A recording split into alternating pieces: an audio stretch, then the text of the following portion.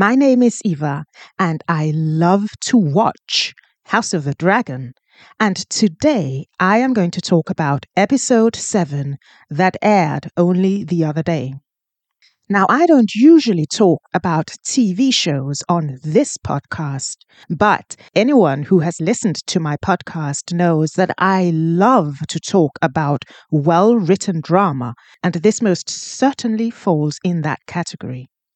House of the Dragon is based on the book by George R.R. Martin, he, of course, of Game of Thrones fame, and it tells the story of the zenith of the ruling house Targaryen and their decline by way of a bloody civil war that comes about as two factions of the Targaryen bloodline fight for the Iron Throne. Now, this will be a spoiler review of episode 7, and I will also mention scenes and details from past episodes. I am assuming that you have an idea of what's happened in the previous 6 episodes and also know the story. If you haven't seen this episode 7 yet, I would highly recommend that you do and then come back and listen to this, which will be my thoughts on themes in this episode and themes in this story. I'll just start with a short recap of episode 7, which opens as the royal household attends the very tense funeral of Laena Velaryon at her ancestral home, Driftmark. Later that evening, Aemon Targaryen, the younger son of King Viserys and Queen Alicent, sneaks out as he hears the wails of Vhagar, the largest and fiercest dragon in the world, which was ridden by the late Laena. Aemon, who, unlike his elder brother, has not yet bonded with a dragon, as a Targaryen is expected to do, successfully bonds with Vhagar, whom he takes on a midnight ride. Upon his return to the castle, he is violently confronted by the twin daughters of Daemon and the late Lyanna, and in the ensuing fight he is stabbed by Lucerys Velaryon and loses an eye, just as his sister Helena had mysteriously predicted in the last episode. While all this is unfolding, Rhaenyra, the daughter of King Viserys by his first wife and his named heir, finally gets to talk with Daemon, her uncle, with whom she enjoys a very complicated relationship ranging from the familial to the sexual. And on this night, the night of the funeral of Daemon's wife, their relationship finally veers towards the sexual, and they share a night of love, if you can make it out in the dark, because this episode is so clouded in shadows and darkness. But when Aemon's injury is discovered, the 7 hells of Westeros break loose, as it is now the parents of the fighting children who confront each other in the great hall of Driftmark, as the barely kept secret of who is actually the father of Rhaenyra's children surfaces. You see, Rhaenyra's children are dark-haired, while she, a Targaryen, is silver-haired, and her husband, Laenor, is white-haired. But the children have brown hair and look suspiciously like Harren Strong, who has since passed away. The standoff, in which those present are asked to take sides, culminates in Alicent the Queen calling for an eye for an eye. And when this is dismissed by the king, she attempts to do it herself with the king's Valyrian dagger, but ends up slashing Rhaenyra. The episode ends with Rhaenyra and Daemon agreeing to marry. They will wed with affection, yes, but it is also a strategic alliance to keep their children and their ambitions intact. To do this, though, that is to say to marry, they must first put away Rhaenyra's husband, who is still very much alive. And through a complicated plot, he is thought to have been killed by his lover until it is revealed in the very last scene that he is alive, he is sailing away, he is with his lover, and they are bound for Essos. Daemon, having made a plot with Laenor and Laenor's lover, has killed a night watch so that they can burn his body and leave that body for the devastated parents to find.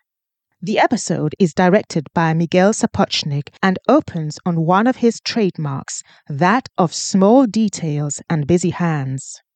This trademark goes all the way back to his directed episodes in Game of Thrones, like the first scene in episode 3 of season 8, The Long Night. In that episode, that very first thing we see are busy hands putting a dragonglass weapon into the nervous hands of Samwell Tarly. And in this episode, we likewise see busy hands managing the coffin of Laena Velaryon, who so tragically died in the last episode. The hands we see untie the ropes bound around her coffin as her coffin is returned to the sea in accordance to the Velaryons' belief. And the next 10 minutes in this episode are a splendid study in camera work to enforce the significance of eye work from the actors. Now, acting by looking and getting that across to the viewer can usually be done in two ways. Either the viewer gets a first-person perspective, as is often done in video games, or you as a viewer get to view the observer as they are watching others. That means we, the viewer, view the viewer. This allows us to integrate the context and the bigger picture around the viewer. Case in point, Rhaenyra stands symbolically alone amongst a crowd of her so-called family and friends at the funeral. She is surrounded by people, but she is so evidently alone. And in this situation, she tries in vain to catch the eye of Daemon, the recent widower. She may in that moment see him as a kindred spirit, for he is also alone, and Daemon is quite physically apart from the crowd. We see Rhaenyra viewing him, but as a viewer, we may also reflect on the fact that Daemon, in that moment, is in fact quite close to his late wife, Lyanna, for he is standing physically closest to the water in which she was buried.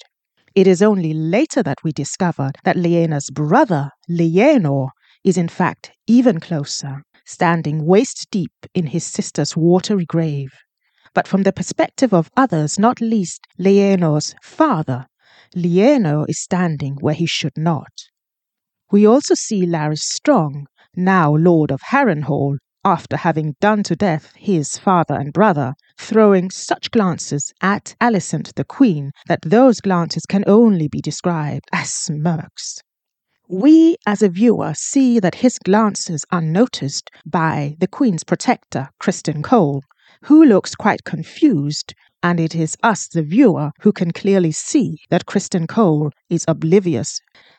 This is an example of that excellent camera work that is such a hallmark of House of the Dragon and, indeed, Game of Thrones. And it allows us to see how people in a world like Westeros can tell a story with a single glance. And in a world like Westeros, a single glance can be the difference between life and death. All this tension, suspicion, and barely controlled anger and unspoken threats of violence converge to form two themes of this episode. One theme is truth as a two-edged sword, another is death and dread. The truth is that sorrow on this occasion of a funeral of a young woman is a timid sister to all other emotions swirling in the air as the representatives of the powerful houses of Westeros brush up against each other. And it falls so heartbreakingly to the children to show a semblance of grief on a day of a funeral. One child timidly takes the hand of another. Yet even they, in that moment, are weighed down by the ambitions, the sins, and the legacy of their elders. Significantly, though, the bond of sharing grief in that one moment does lead to an alliance amongst the two sets of children of Velaryon and Targaryen blood. These children are, of course, the children of Rhaenyra and the children of Daemon. Yet the two-edged sword of truth is also that the children's bloody encounter in the middle of the night is completely taken out of their hands and used to fuel the rage of their parents. The young kindle a fire that spills into blood, If this one episode tells a story, it is that the only thinnest leash of peace in the realm is the continued existence of King Viserys, and all hounds of war will let loose once he dies. So even though he has been accused of being weak, the truth is that he is the only hand that stays the sword of civil war at the moment, even though he can hardly keep the peace, his mind already drifting as he accidentally calls Alicent, his present wife, by the name of his first beloved wife, Emma, when he is on his way to bed. This is another episode in House of the Dragon in which all the main characters are gathered in one space. 10 years ago, many of them were together in King's Landing, having arrived to celebrate a wedding that ended in tragedy. Now they are gathered at Driftmark to attend a funeral that will end in a wedding and a supposed death. Now, I know that there are many people who actually really like House of the Dragon for the fact that there are so relatively many scenes of all the main characters in the same space and interacting with each other. This makes for great drama, great tension. But I would say, and this is only my subjective opinion and indeed my own subjective taste, I loved Game of Thrones for having such a wide scope. And the fact that it took 7 seasons for all the main characters to come together was something that I particularly loved. But I do understand and respect that other people like a more contained story. What is interesting about deaths in House of the Dragon is they do not herald a time for farewell or a time to grieve over the past. Usually, the time for grieving is very short because the dread for the future is very present.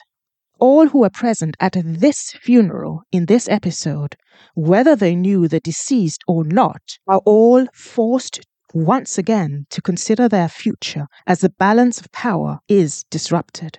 House Valerian must once again consider what is their greatest asset, as they once owned the fiercest dragon that during this episode is actually lost to another house.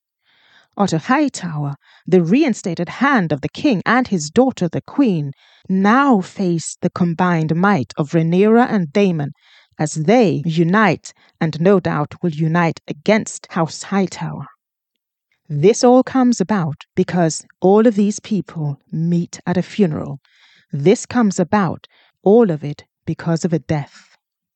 The scenes of Aemon riding Vhagar are magnificent and magnificently filmed against the moon. Again, if you can see it, because it is rather dark. Yet one can reflect on what does it actually mean to have the fiercest dragon bonded to a boy willing to lose an eye to gain the fiercest of weapons.